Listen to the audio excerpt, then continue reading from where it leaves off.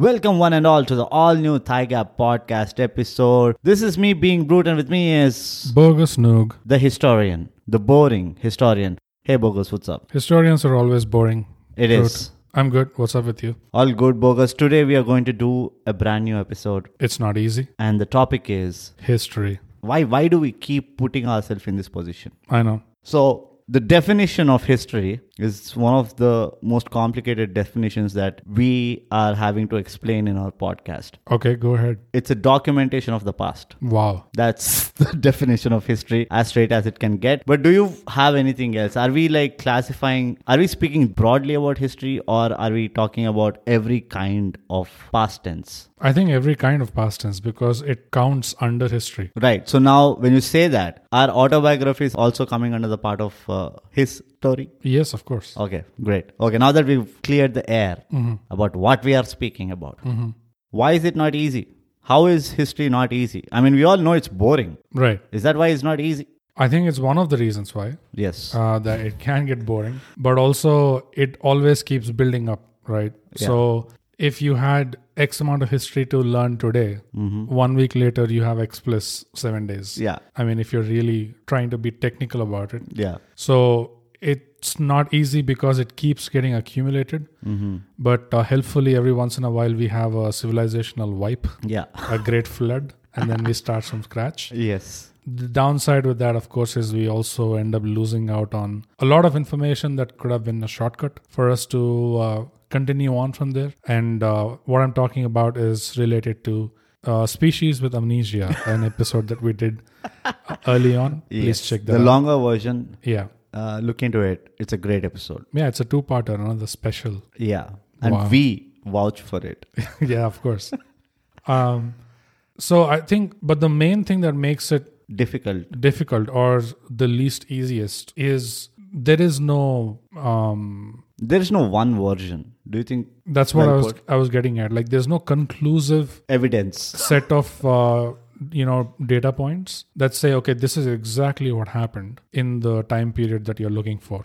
Because you always have different versions of history coming from different historians who documented it. And even those people, many times that, I don't know if you noticed this, but many times you're reading history, it would have been someone who documented it years after the fact. Yeah. No one was doing it real time, As the war was going on, yeah. it's not like one guy on the typewriter. Unfortunately, no one was vlogging. Yeah. Like, hey guys, I'm at the Battle of France right now. This is what's going on. Napoleon. He just, oh my God. There's no PewDiePie. Yeah. There is no, who's that guy who became the boss? Logan. Yeah, Logan Paul. Hey guys, what's up? Good morning, guys. Yeah. This is the Berlin Wall being crashed down, and right here giving you live update on the feed. Yeah. Please like and subscribe. Yeah. And share. Yeah, imagine how horrible it would have been. Yeah, guys, you would not believe Hitler just shot himself. At least that's what they think. But I saw him sneak away. Where to? Argentina? Antarctica? We don't know. But yeah.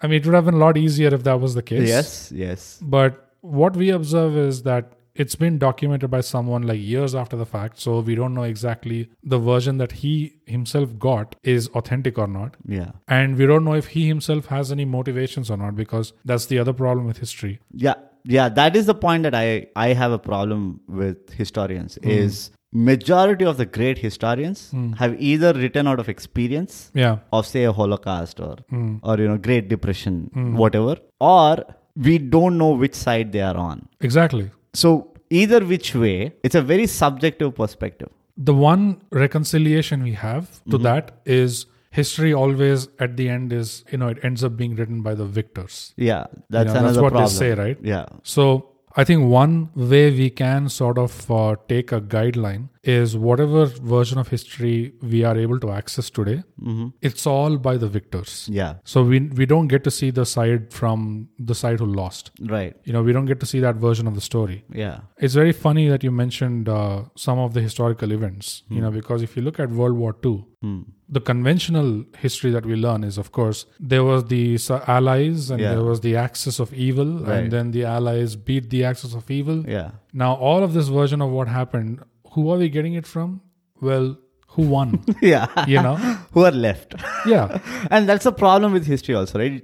The one who's left, Yeah. the guy who survived will eventually write it. Yeah. And because he survived, it's like a great story. Oh, yeah. Right? And because the other guy is dead and can't like tell the story anymore, I can write whatever I want. Yeah, you can paint it. I can be like, I touched a guy with my finger on in between his eyes and 20 people died. Like, yeah. Boom. Yeah. So that's the tricky part about history. And that's why I think it's not easy to follow it, understand it, comprehend it. Yeah, the one guiding thing that we have is whatever you're hearing is by the victors. Yeah. That's the only thing that you know. Yeah. And that also doesn't really lead you to a conclusive sort of state. Yeah. But it's just think that, okay, whatever I know today is one version. I can draw an analogy of how history is written and in a very corporate sense, for example. Yeah. You see when a sales guy is trying very hard and then he closes the deal and then he's supposed to write a dissertation of the sequence of events and what were the things that worked in his favor, what are the challenges he got, blah, blah, blah. Right. Now, irrespective of how easy or tough that situation was. I mean, the broad principle is if the client wants to buy, he'll buy. Yeah. It's mostly that. Yeah. So even in a straightforward deal like that, where the client really wanted it, he was the one who was gunning for it and like he made things happen and basically you as a sales guy won the deal. When they write the dissertation, they invent challenges. Yeah, of course. They glorify every little hurdle. Like if this guy didn't respond for 4 days and like it's the result of aggressive follow-up and like extreme rapport building and relationship management, blah, blah, blah. Yeah. So, when I started noticing this, and I'm not taking credit away from any sales guy, by the way, by saying this, it is a very tough place to like survive and actually perform. But I think it's very similar to how history is written. Yeah. Once you close a deal, you apply any logic to it, it stands true. Yeah. Because you already know the outcome. Yeah. You know the starting point. You just have to fill up the middle. That's it. Right? So history is also, I feel like, is kind of written like that. It's just written by an extremely competent sales guy who knows what will sell. Yeah, and that's the reason why I'm totally put off by biopics or any movie that says it's based on true events. You shouldn't say that. I mean, I never believe it because I know exactly what's happening there. Like you said, they have a starting point, they have the conclusion, and then in the middle, they're free to just play around. Yeah, and there is a romantic angle which nobody knows of. Yeah. And I'm like, this is something that always made me like really frustrated. How the hell do you know the romanticized version of Pan Singh Tomar? Yeah. How the hell do you know the romanticized version of Manaji? The guy who broke the mountain man and all. Yeah. I'm always wondering, like, how do you know? How do you know they were making out so romantically, so seductively? Like, for all you care, they were drunk as fuck and they just don't even remember what happened. Yeah. But no, they have to like glorify that romantic side of everything has to be romance. I don't know why is that the case. And people who watch that, majority of the times, they think, okay, this is based on true events. Yeah. This is a true story. Hence, it's true. Hence, whatever I see in that is true. Yeah. Everything. Yeah. That's a huge problem. And that is what these people get away with, sort of, by massaging these facts and these true events. My take is very simple when it comes to why history is not easy. I am like a kind of, at least as when I started off, what you see is what you believe kind of a person, right? And every time I see history being written by someone who's contemporary and he's writing about what happened in Indus Valley Civilization, for example, I always used to feel off the bat, I used to be like, you didn't see. How do you know? Yeah. That was the kind of attitude I had. Like, you weren't there. You weren't there like 4 BC. Yeah. How do you know what happened? By looking at a rock? Impossible. Come on. You need to build like Iron Man level simulations to actually see how it was back then. Even in that History Channel, when they build those shows, right? Like Pompeii, what happened? And they're like, this is exactly how this guy died or etc. And I'm like, how do you know? Yeah. I was just reminded of, like, with your sales example, like how they were cooking up facts, right? We watched the show Witcher recently. So in that, there's a moment where the main character, the Witcher, Geralt, just goes through a fight with a monster, and he and this Jaskier are returning after the fight. And on the way, he makes up a song about it. And immediately this guy turns to him and says, that's not how it happened. why are you saying all those things? The ballad guy, right? The bard. Bard. Yeah. So he immediately turns to him and says, that's not how it happened, the way you're singing. Yeah. Because he was using all flowery language and this guy was like, but that's not how it happened. And the bard just says, reality doesn't sell or it doesn't make for an interesting poem. Yeah. Or something like that. Yeah. So I just think that is where, when it comes to historical retelling of events, retelling of historical events in art form, when it comes to that, we have to be very suspect of that. Yeah. Whether it is these biopic movies or if it is these poems, whatever, unless it is boring, written by some old guy who is just making you sleep. Yeah. Anything that is catering to your appetite for entertainment, anything that is titillating you, anything that is tantalizing, we have to be very suspect of that. Yeah. I think the best way to identify good history is what is boring. Yeah. Because in reality, that's how it is. Yeah. And the problem with history is also the problem with news today. Like, if you want to really get to understand what may be happening, because you probably will never get the full picture. Yeah. Because there's always gatekeepers of information trying to protect their own piece of, profit or their own piece of information. You have to first take it from one source. Then you have to figure out, okay, who's against this people? Yeah. And then you have to go to them, get their version. Yeah. And now clash these two together and see like what's remaining. Yeah. And what's crumbling down. Yeah. And then you're like, okay, maybe I'm getting a slightly better picture. Yeah. So even in history, you have all of the time historians going against each other. Yeah. Like one historian has one version, another one has another version. There's very clear biases. There are very clear, motivations on interests also. Interests, propaganda. Because they also have backers and they also have funds. Yeah. People who fund them. Yeah. So when you get history from one source, you almost have to go back to see what else has this historian done or said, what's been the trend, because there's always a trend. And then you have to figure out who is against this person, what are they saying about what they said. So it's again so much work for you. Yeah. If you really want to, try to get somewhere close to like what happened. That's the best piece of advice that I got. Especially not from a history perspective, but from an autobiography perspective. I was reading Steve Jobs' autobiography. Oh, yeah. And I read the whole thing and I was like, whoa, this guy is inhuman. And there's this person who I, look up to him in the sense that he reads a lot more quality reader. And I was just talking to him about the book and like, you know what, before we even get deeper into what you're going to say about Steve Jobs, my suggestion is, no matter whose autobiography you're reading, right? Always pick one character from his life and see if they have an autobiography and read their version too. Right. And that's exactly what I did. I read Wozniak's autobiography because he also wrote one. Then I read the autobiography or the book of the PepsiCo. I keep forgetting that guy's name. I think Jobs only had biographies, right? I don't think he ever wrote. Okay, in a sense, autobiography. I'm saying biography, right? I read his biography. Then Wozniak had his biography. Yeah. And then the guy who he hired, that Scully. I read his biography, right? Where then I got the whole picture. I was like, okay, this is exactly what happened in the room. Yeah. Because there were 3 people involved in the room. So it's not just about listening to one perspective. So that was the best piece of advice I got. They're like, the story is not complete till you hear everybody's version. But look at your effort there, because your effort tripled. Like, you started off wanting to get to know Jobs or whatever, his life and all that. But because you had the intention at least that, okay, I want to get to the bottom of this. I don't want to just take one version. I want to maybe get a clearer picture of what probably was going on. Now your effort had to be tripled almost. You had to go through Woz, then you had to go through John Scully. And John Scully was just one incident in Jobs' career. But then you get a lot of insight of what built up to that incident. Of course. But the thing about Jobs' biography was, for me, the red flag was I felt it was too glorified. Too favorable. Too glossy. I don't know. I don't have the word to his for personality. Like, it was too flattering. Yeah, it was like too much. Like, how can he not have an unwow moment types? Yeah. Which is why I felt like it was inhuman. And now I'm able to say this because I've read the other side of the story. But if anybody just reads his biography, right, it's very easy for you to get mesmerized. Yeah. Right? Because you see what he has come out with.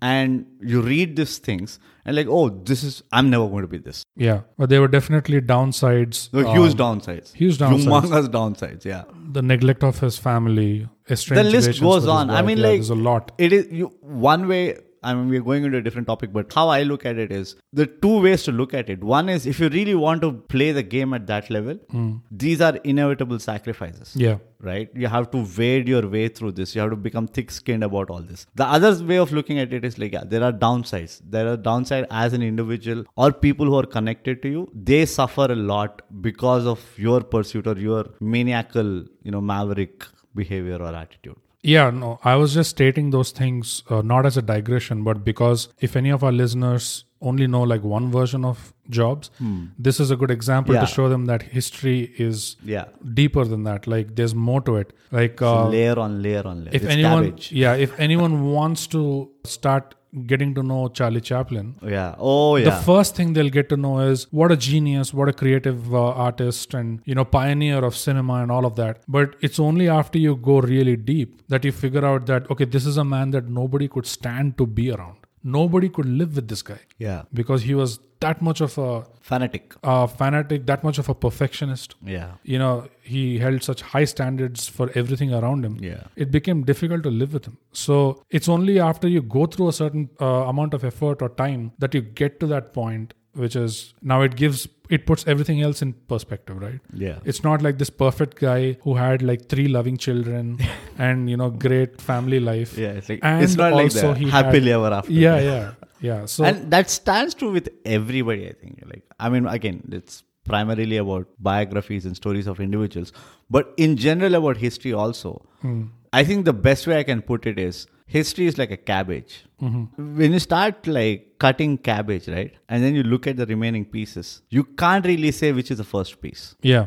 It's so distorted. It's so torn out into such small pieces that you can never say which was the first piece. And which is why it is not easy to comprehend history. Yeah, because there's a huge problem with just getting the victor's account. Yeah. Because we don't know what this person did to actually end up being the victor. Yeah, it's like Instagram. You only see the happy pictures. Yeah, exactly. Because like you have Lance Armstrong, if he was never caught. Yeah. He would have been like there would be Tiger statues. Woods. Yeah, Tiger Woods. There would be statues of these guys. Yeah. But that's the problem with just getting the victor's account and not knowing. And by the way, they're aggressively suppressed. The other accounts, apart from the victor's account, it's not like people don't put any effort or something. No, there's very conscious effort to like completely suppress any other version. I think more than suppress, it is about basically disintegrate, just disappear. Yeah, like wash it off. Yeah, but yeah, I mean, so many things that we can get into to explain why it's not easy. We'll try to look at why it is important to know history, and it's history of any kind. It can be history of biology, planet Earth, civilizations, like individuals, any form of history. Yeah, it's just to expand on that: history of your country, history of your state, history of your culture or your people. Your own set of people, or history of your family, or your own history, individual history. Yeah, which is not very exciting, but still. But there's a lot of like you were there, and still it's not exciting. So what does that tell about you? No, because we tend to have very selective memories, right, in what we remember from our childhood and formative years, etc. This is what people tend to get shocked when they go through things like therapy and something like that, where they would finally recognize that, oh, the things that I'm doing in my middle age, the things that are really screwing up my life right now, actually go all the way back. And the seeds are way back there in my teens, in my school days. Something happened, and that sort of kept accumulating. And now, even when I'm an adult right now, that same thing is causing me to screw myself up. A lot of people have these breakthrough moments in therapy or, things like therapy. But that itself shows you that if you had enough awareness of your own history, enough self-awareness, then there would have been no reason for you to pay someone by the hour to just try to dig things out of you, because it's all there. Like, they are not inventing any story. They're getting you to tell your story. So it was always inside you, but somehow it was not bubbling up to the surface where you never really realized. Yeah, I agree to that. So it's a straightforward answer. Yeah, that's what I mean on an individual level. Yeah. But slightly larger than that also, like, I feel a little shortchanged right now that I don't have the entire history of my family tree. I think there could have been a lot of useful information, because when you're talking about history of your family tree, you're talking about genetics, you're talking about hereditary stuff. You're talking about wills and lands that you lost. Exactly. And you're also talking about just information that impacts your life, and it impacts, possibly if you have kids, it impacts their life, medical information, whatever it is. Yeah. So all kinds of history, it's so important, because ultimately we're all in cycles, right? So they say the future proves the past, which is whatever has been happening for years and years and years, we tend to keep repeating that. So if you were aware of what was happening in a given situation, or what in general happened, what can happen, you sort of can anticipate and you can predict what might happen. And that puts you at such an advantage, right? Yeah, that's absolutely true. History repeats itself is probably another thing that we don't quite understand, I feel, as to how it does. We only are able to identify after the event has happened, rather than before the event has happened. Yeah. And that's I think it's because of our laziness as humans. But the other thing which I feel why history is important is, every subject needs a particular attitude to understand that. Yeah. It needs a certain kind of mind share. It needs a certain kind of, I don't know what is the word for it. I think it's aptitude. If I have appetite? To say, not appetite, but like if you want to understand math, you need to have like an analytical mind. Right? If you need to understand science, you need to have a logical kind of mind. So on and so forth. So same way, history also needs a certain set of like a persona of mind. Right, a type of mind to understand history. Right. Now, the best part about it is, what we don't really care about is that mind share can be developed. Right? Like if you start reading, say if you start involving yourself in math, you eventually become analytical. Yeah. Right? If you start doing a lot of literature reading, you eventually become creative or whatever, articulate. Yeah. So why history is important, reading history is important, is forget about whether it's true or not. Forget about whether it is the right version or not.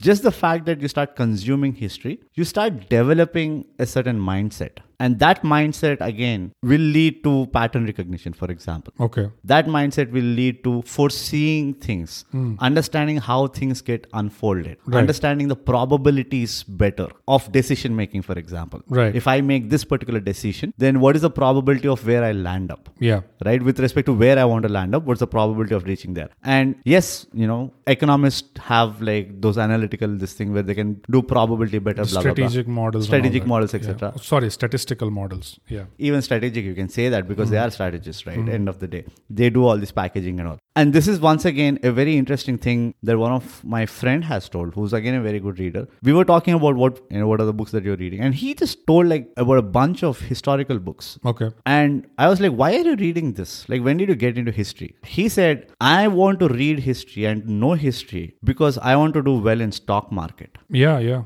For sure, yeah.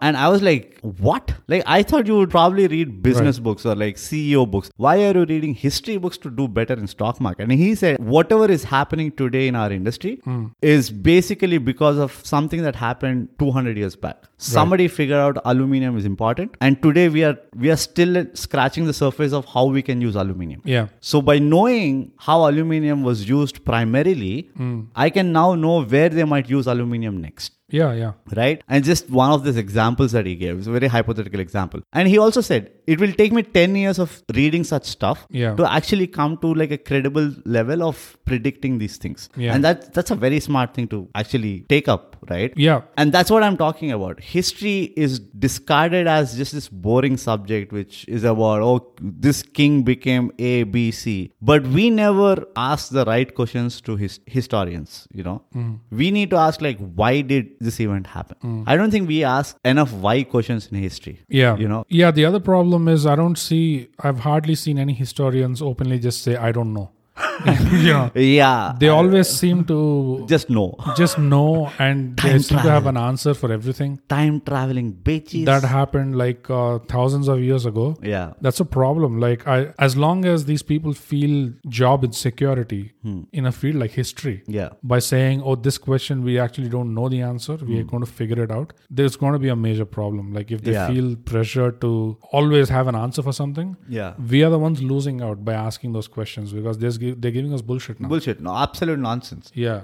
But yeah, your friend is right, because the markets ultimately they just respond to people. They mimic. He says the exact word he said was the stock market mimics whatever happened 200 years back. Which is again, if you look at it, it's people. If you people, study correct. people, and if you study what people have done, because the reason why I say it's people is because the stock market has been gamed a lot of times. Probably it's being gamed right now. It's gamed 24/7. 24/7. So if you want to even understand that gaming aspect of it, how exactly it is being played, how exactly it is being gamed, your plans can account for that as well. Yeah.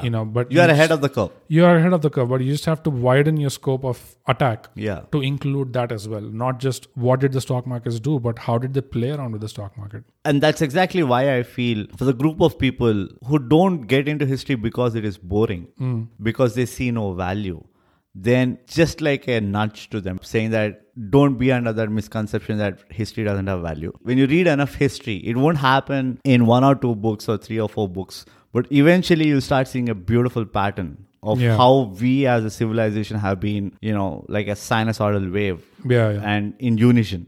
It's not that it happened at one side, it didn't happen the other side. You'll see the interconnections really beautifully. I would also suggest don't get too distracted by, this is a time where we have internet and we have skyscrapers. Whereas that time they didn't have any of that.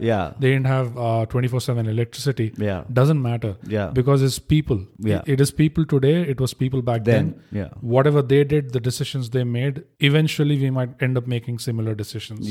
So we make similar decisions. It's just that on what we make those decisions are different. It's as simple as that. But the nature of our decisions are basically the same. And the reason why it is the most important, of course, it's adding on to what we were discussing, is it is the most important input to judgment or decision making. Any kind of decision you want to make, any kind of judgment you want to make, which has a high enough stake, if you don't have all the proper input information, you're going to end up you're making taking the a half-baked you're taking in half-baked information, and you're going to end up making the wrong calculations pretty much. Did you ever experience something where history has taught you this? I remember I was telling you that initially before I got into history, it was all about it's all fake. The same things. History is written by winners, and I had the attitude of you believe what you see. So I really didn't dig deep into it. But eventually when I got into history, the thing that I started observing in myself is I became more open to ideas. I became more open to concepts. I stopped having that rigidity that's saying that, this is not suiting my ideology, therefore this is wrong. That kind of dissolved. Now I don't think about things like that anymore. It's more like I agree to disagree, but let me hear you. So that helped me a lot. It helped me in getting more information, understanding things better. And that was a big plus of my experience of reading history or getting into history. I learned not to conclude. I learned that there can be so much more. It's just that I'm able to only think up till here. Exactly. So I stopped putting full stops to my read of things. That is one aspect of it. The other aspect that I feel history as a subject has helped me is you kind of know where to look for answers. When you're searching for an answer for a question that you have, most often than not, we are trying to create an answer.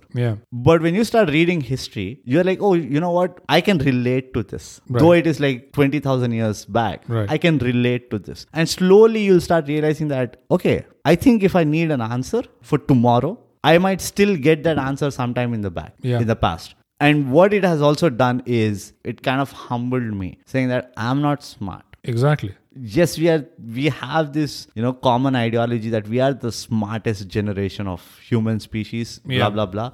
No. Having internet and figuring out things is not the smart thing. Having nothing and figuring out fire is a very smart thing. Not knowing what fire is and creating fire for yourself is a really smart thing.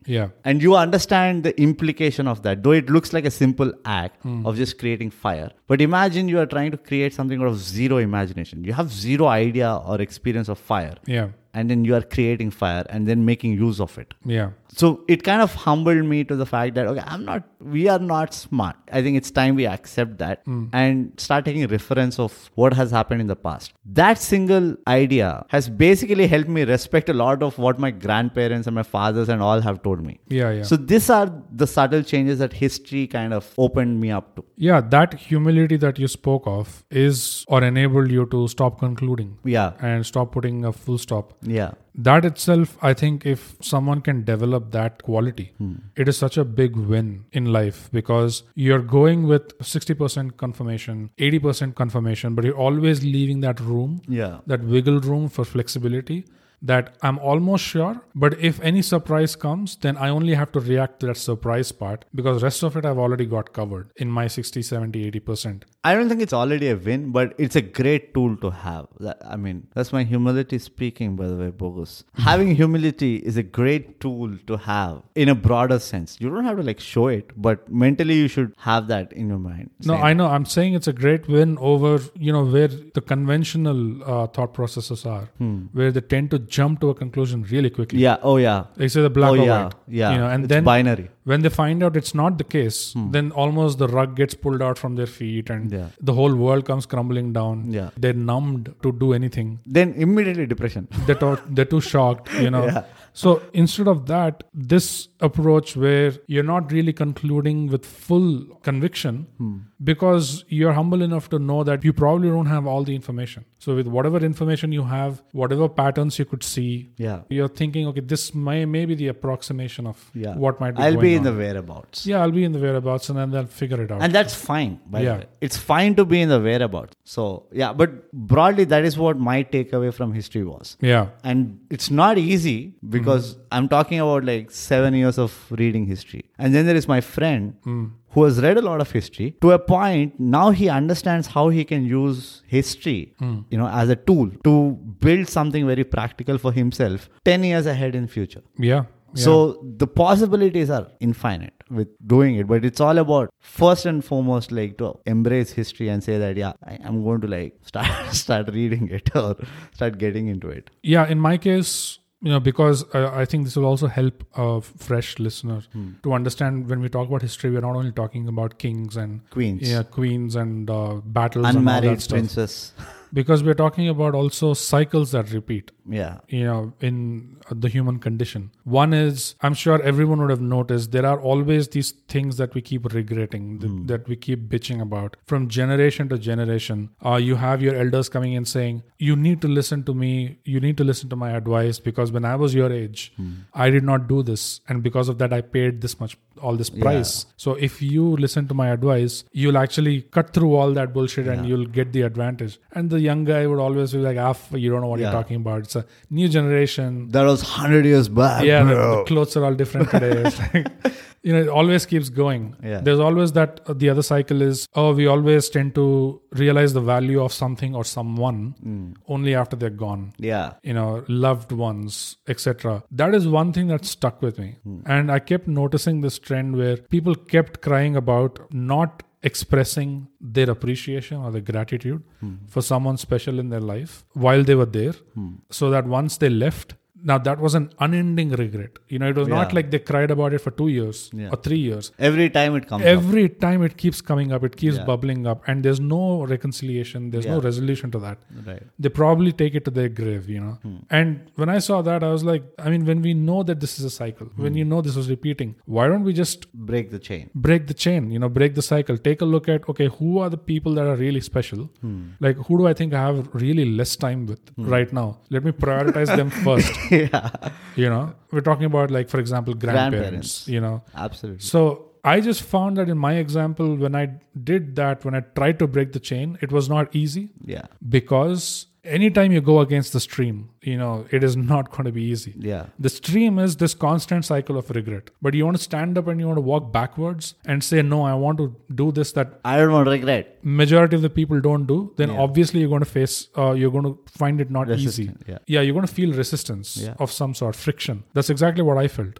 But I still kind of powered through it and I still did it. And it's always given me a lot of fulfillment or a lot of sense of contentment, and satisfaction that, these people know, or that person who's not there today, they knew exactly what they meant to me. And because I actually opened my mouth and said it, I was not just like hanging out, or I was not just always there and all that bullshit. But actually I opened my mouth and I said, no, this is what you are to me. This is why you're so special.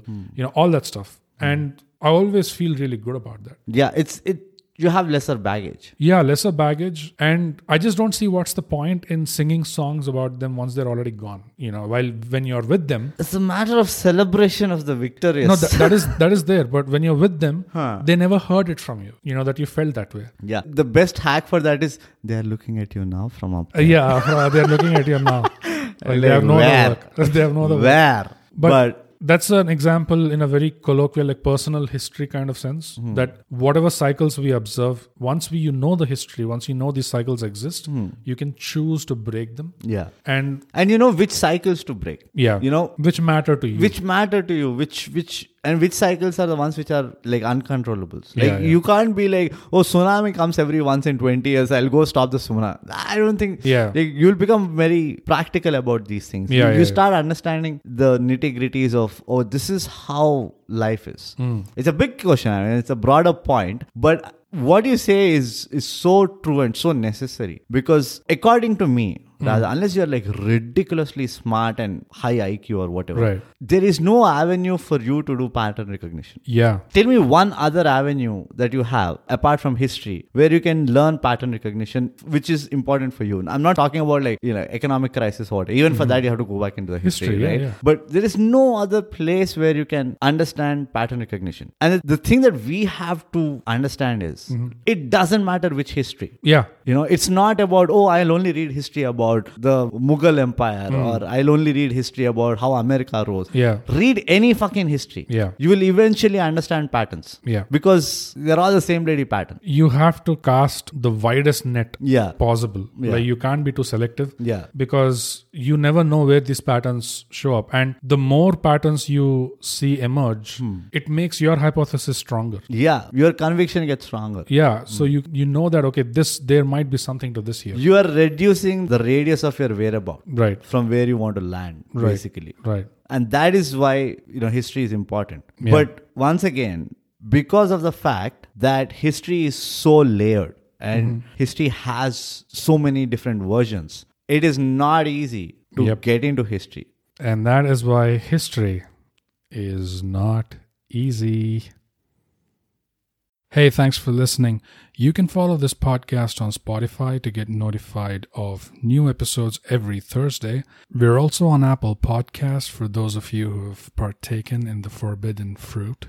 If you liked what you heard, leave us a 5-star rating and a comment. Say anything like the quick brown fox jumped over the lazy dog. A rating and a comment really helps us out. It's free, and I'm told that's a great price. But enough about us, huh? Tell us about yourself. Leave us a comment. Our Twitter is @ThighGap and we are _ThighGap on Instagram.